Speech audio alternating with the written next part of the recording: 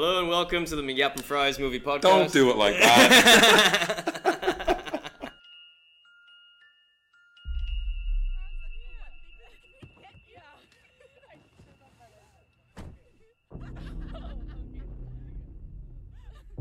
Hey, pardon me, sir. I think you have the wrong car.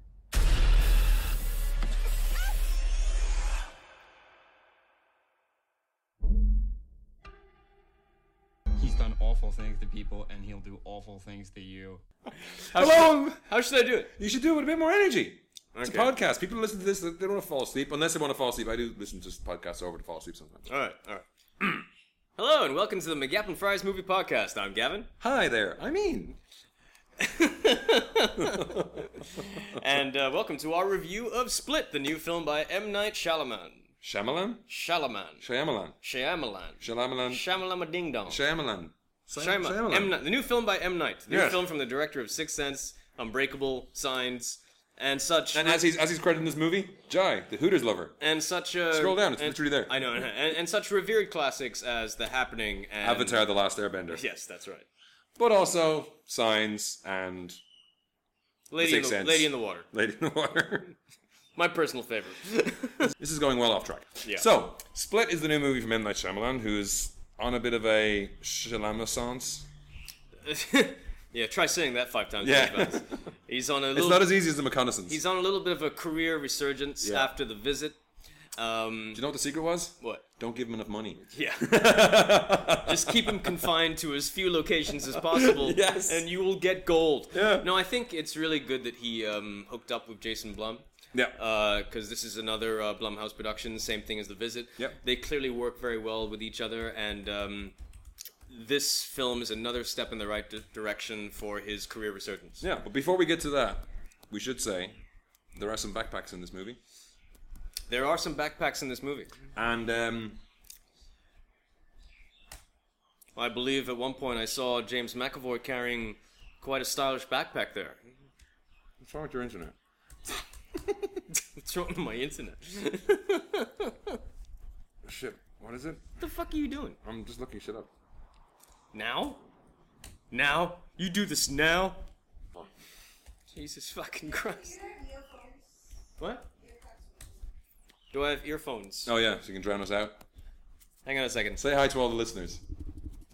Go ahead, say hi. Say hi, Alright, I'm just gonna go upstairs and get some headphones. Okay. I'm leaving all of this in. So we are sponsored by greenroom136.com. They make what they call urban carry gears, what most of you might call backpacks, bags, and side keeps. They have a brand new Junk Monkey, which is redesigned. And they also have a brand new bag called the Metro Monger. If you go to greenroom136.com, you can see their bags. They're Malaysian made, handmade here in Malaysia. They are guaranteed for life, and they are sturdy as fuck. So if you need any kind of holder for anything, we highly recommend you go and look them up. If you do decide to purchase something, use the discount code MACYAP10. It's MCYAP10, and you will get 10% discount off your next purchase. So, And if you have any comments, you can send them to us at should we do this again? no. That's what we do, guys. Like, we leave everything in there, mistakes and all. This is raw podcasting. You can email us at podcast@mcgapandfries.com. That's podcast@mcgapandfries.com. Or you can tweet us at gavyap or... McNasty Prime. I keep expecting you to give the Instagram because you were doing that for a while. Oh, as well. Yeah, if you want to follow me on Instagram, I'm gavyap77. I'm McNasty Prime on all platforms. If you see me on Titanfall 2, hit me up on Xbox One. Right. Back to the movie. Back to the movie. Where were we? Split. Like this So- podcast all over the place. So this is the story about a guy who kidnaps 3 girls and basically hides them in some underground kind of bunker somewhere. It's the grimdark reboot of Kimmy Schmidt. That's right. Yeah. And the kidnapper is played by James McAvoy, and his character has 24 distinct personalities. Although you probably only meet like. I think he's 23 and the 24th is coming. Right. Yes, that's the tagline. Right. So he's got. You only meet about 12 or 8 actually. Yeah, less than 12. I think. Which is really nice the way they credit it. He's credited for each of the roles. Yeah. Which is very nicely done. Yeah.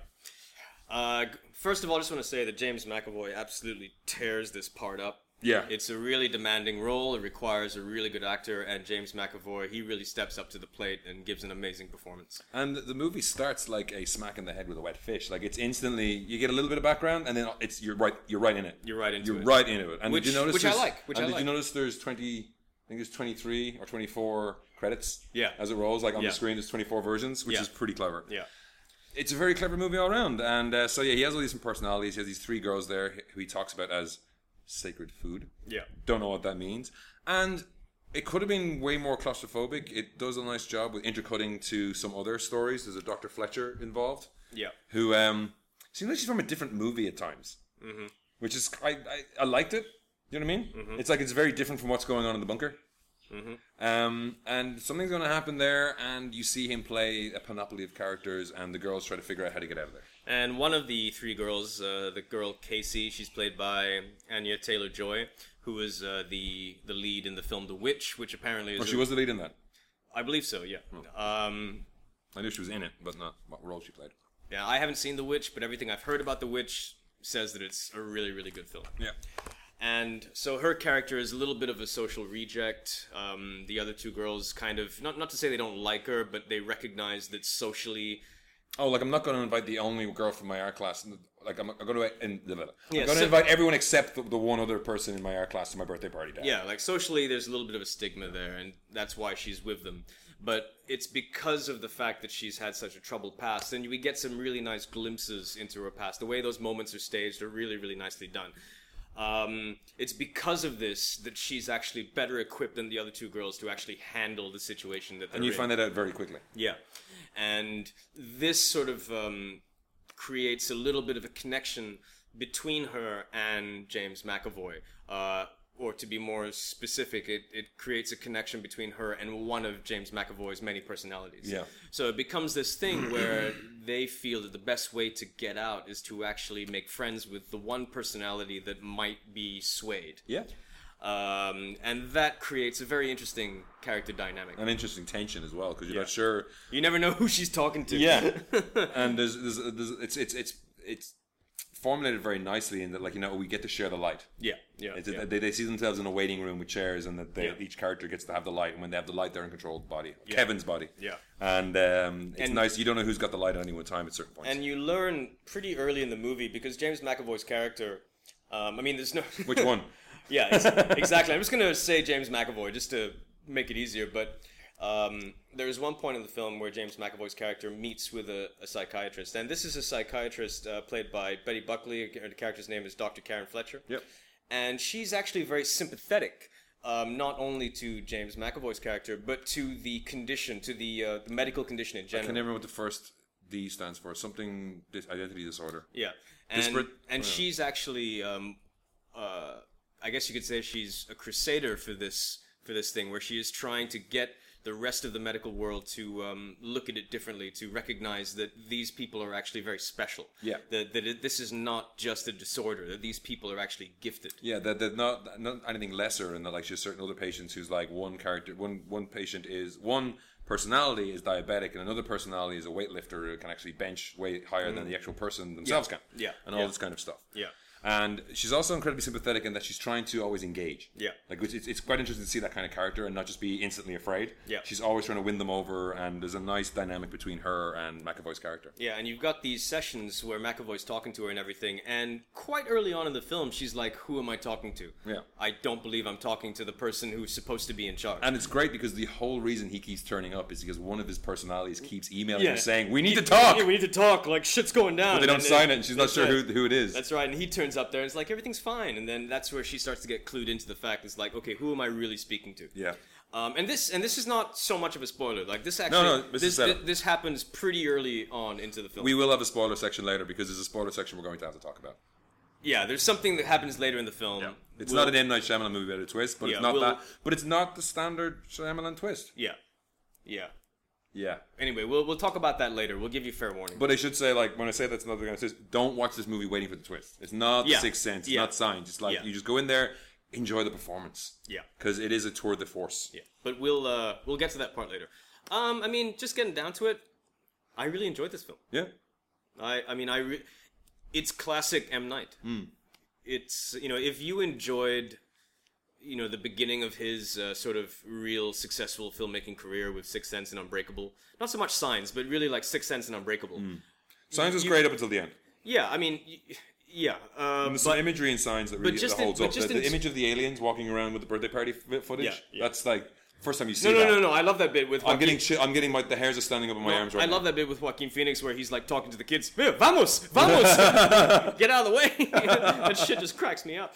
But there's something that I've always admired about M. Night's style. Even with the films of his that didn't quite work, like Lady in the Water, and not so much with The Happening and Last Airbender, is that he's not afraid for a film to really take its time, where you have lingering shots. It's almost like a European film, where you have these long, quiet takes, where you're just looking at behavior, you're just looking at small little things. And he's always been a filmmaker who's employed that method a lot to great effect, especially like with the early films like Sixth Sense and Unbreakable. And this film sort of harkens back to those days. And if you've seen The Visit, it's a very organic moving on from that, in that it's very small scale.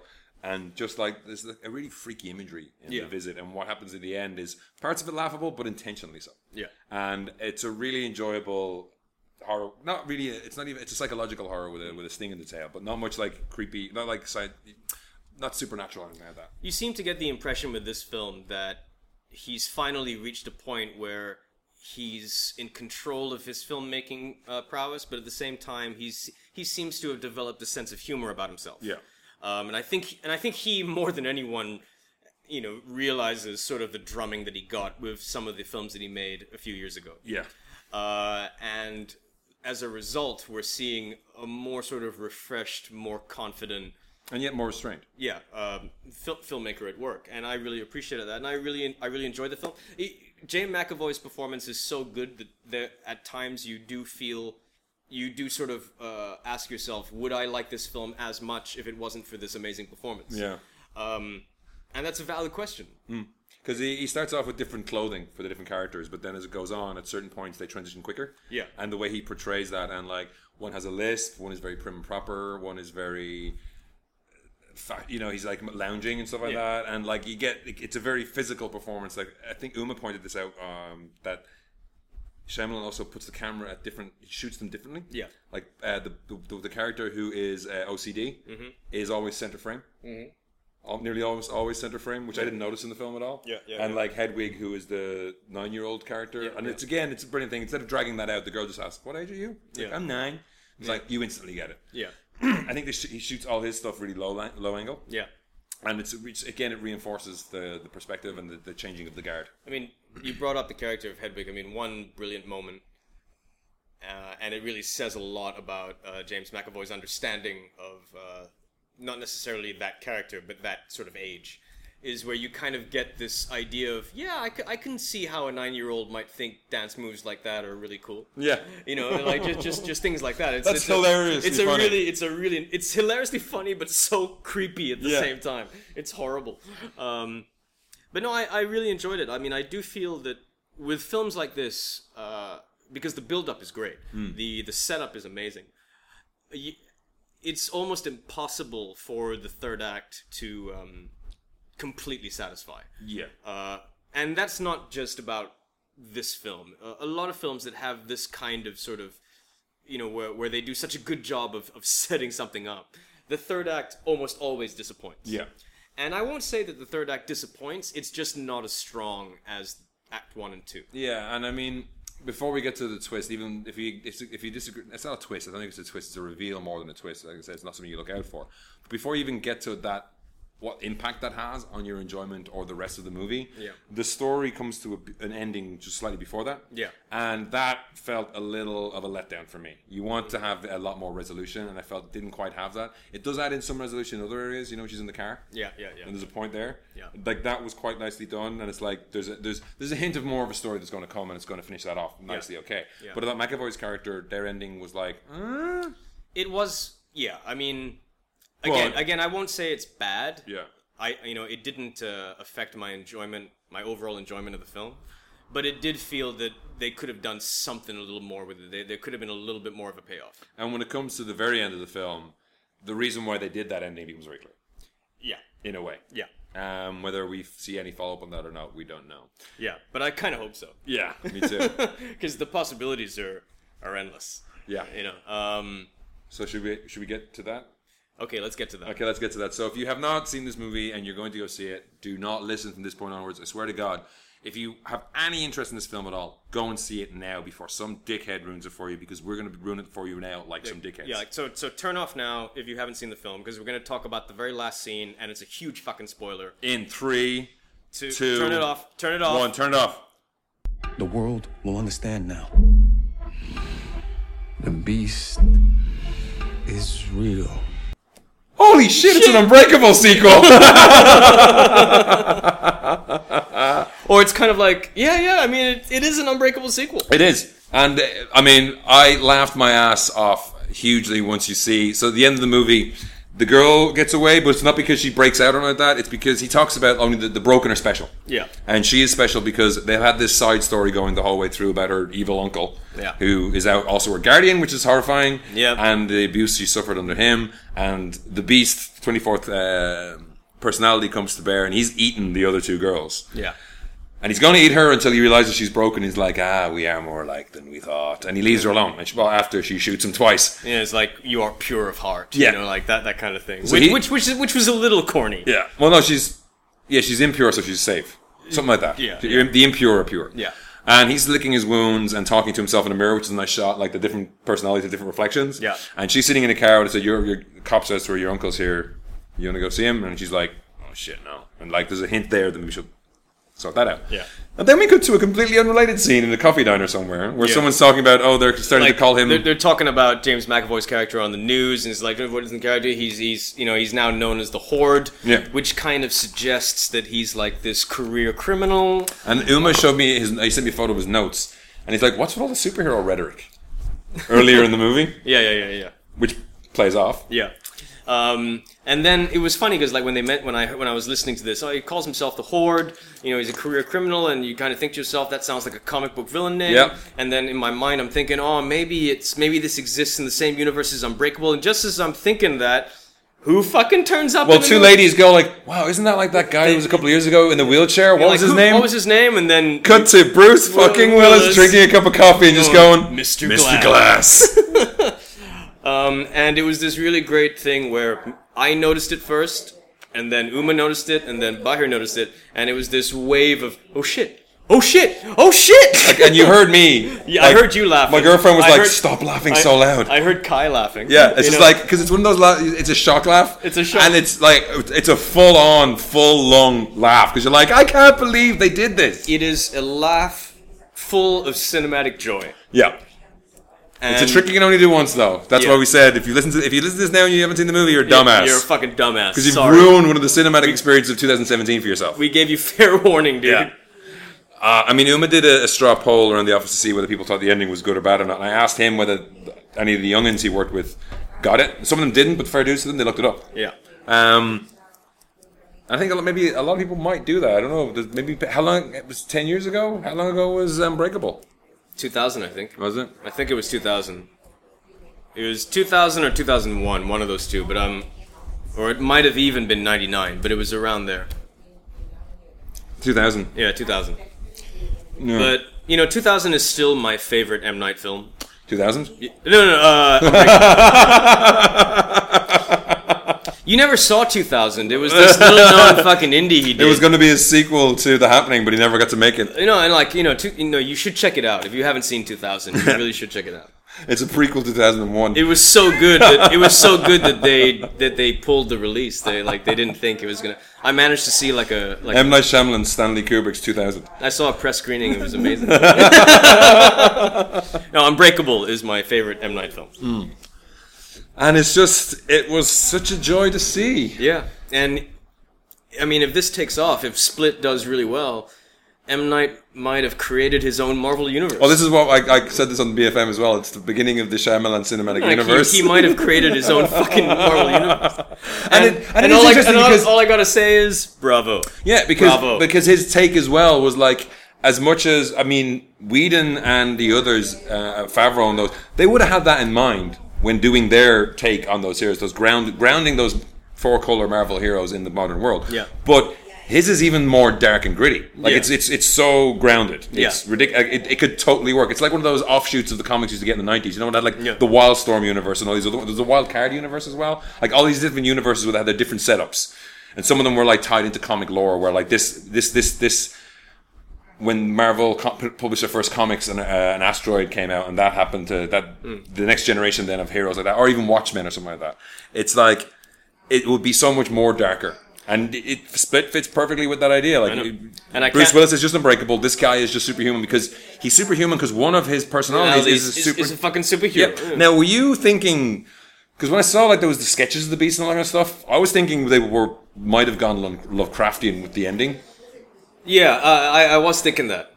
Which would have also been nice if it was like, you know, the Doctor confronts it and then it's like the Beast comes out and it's like a many-eyed horror. But that bit towards the end where he's just running from one dark corner to another. Across was genius. Yeah. Like that was... And climbing on the roof? That was genuinely unsettling. Yeah. You know, and I loved that. I mean, I really hope that he continues making these kinds of films. I hope that this movie makes bank. Yeah.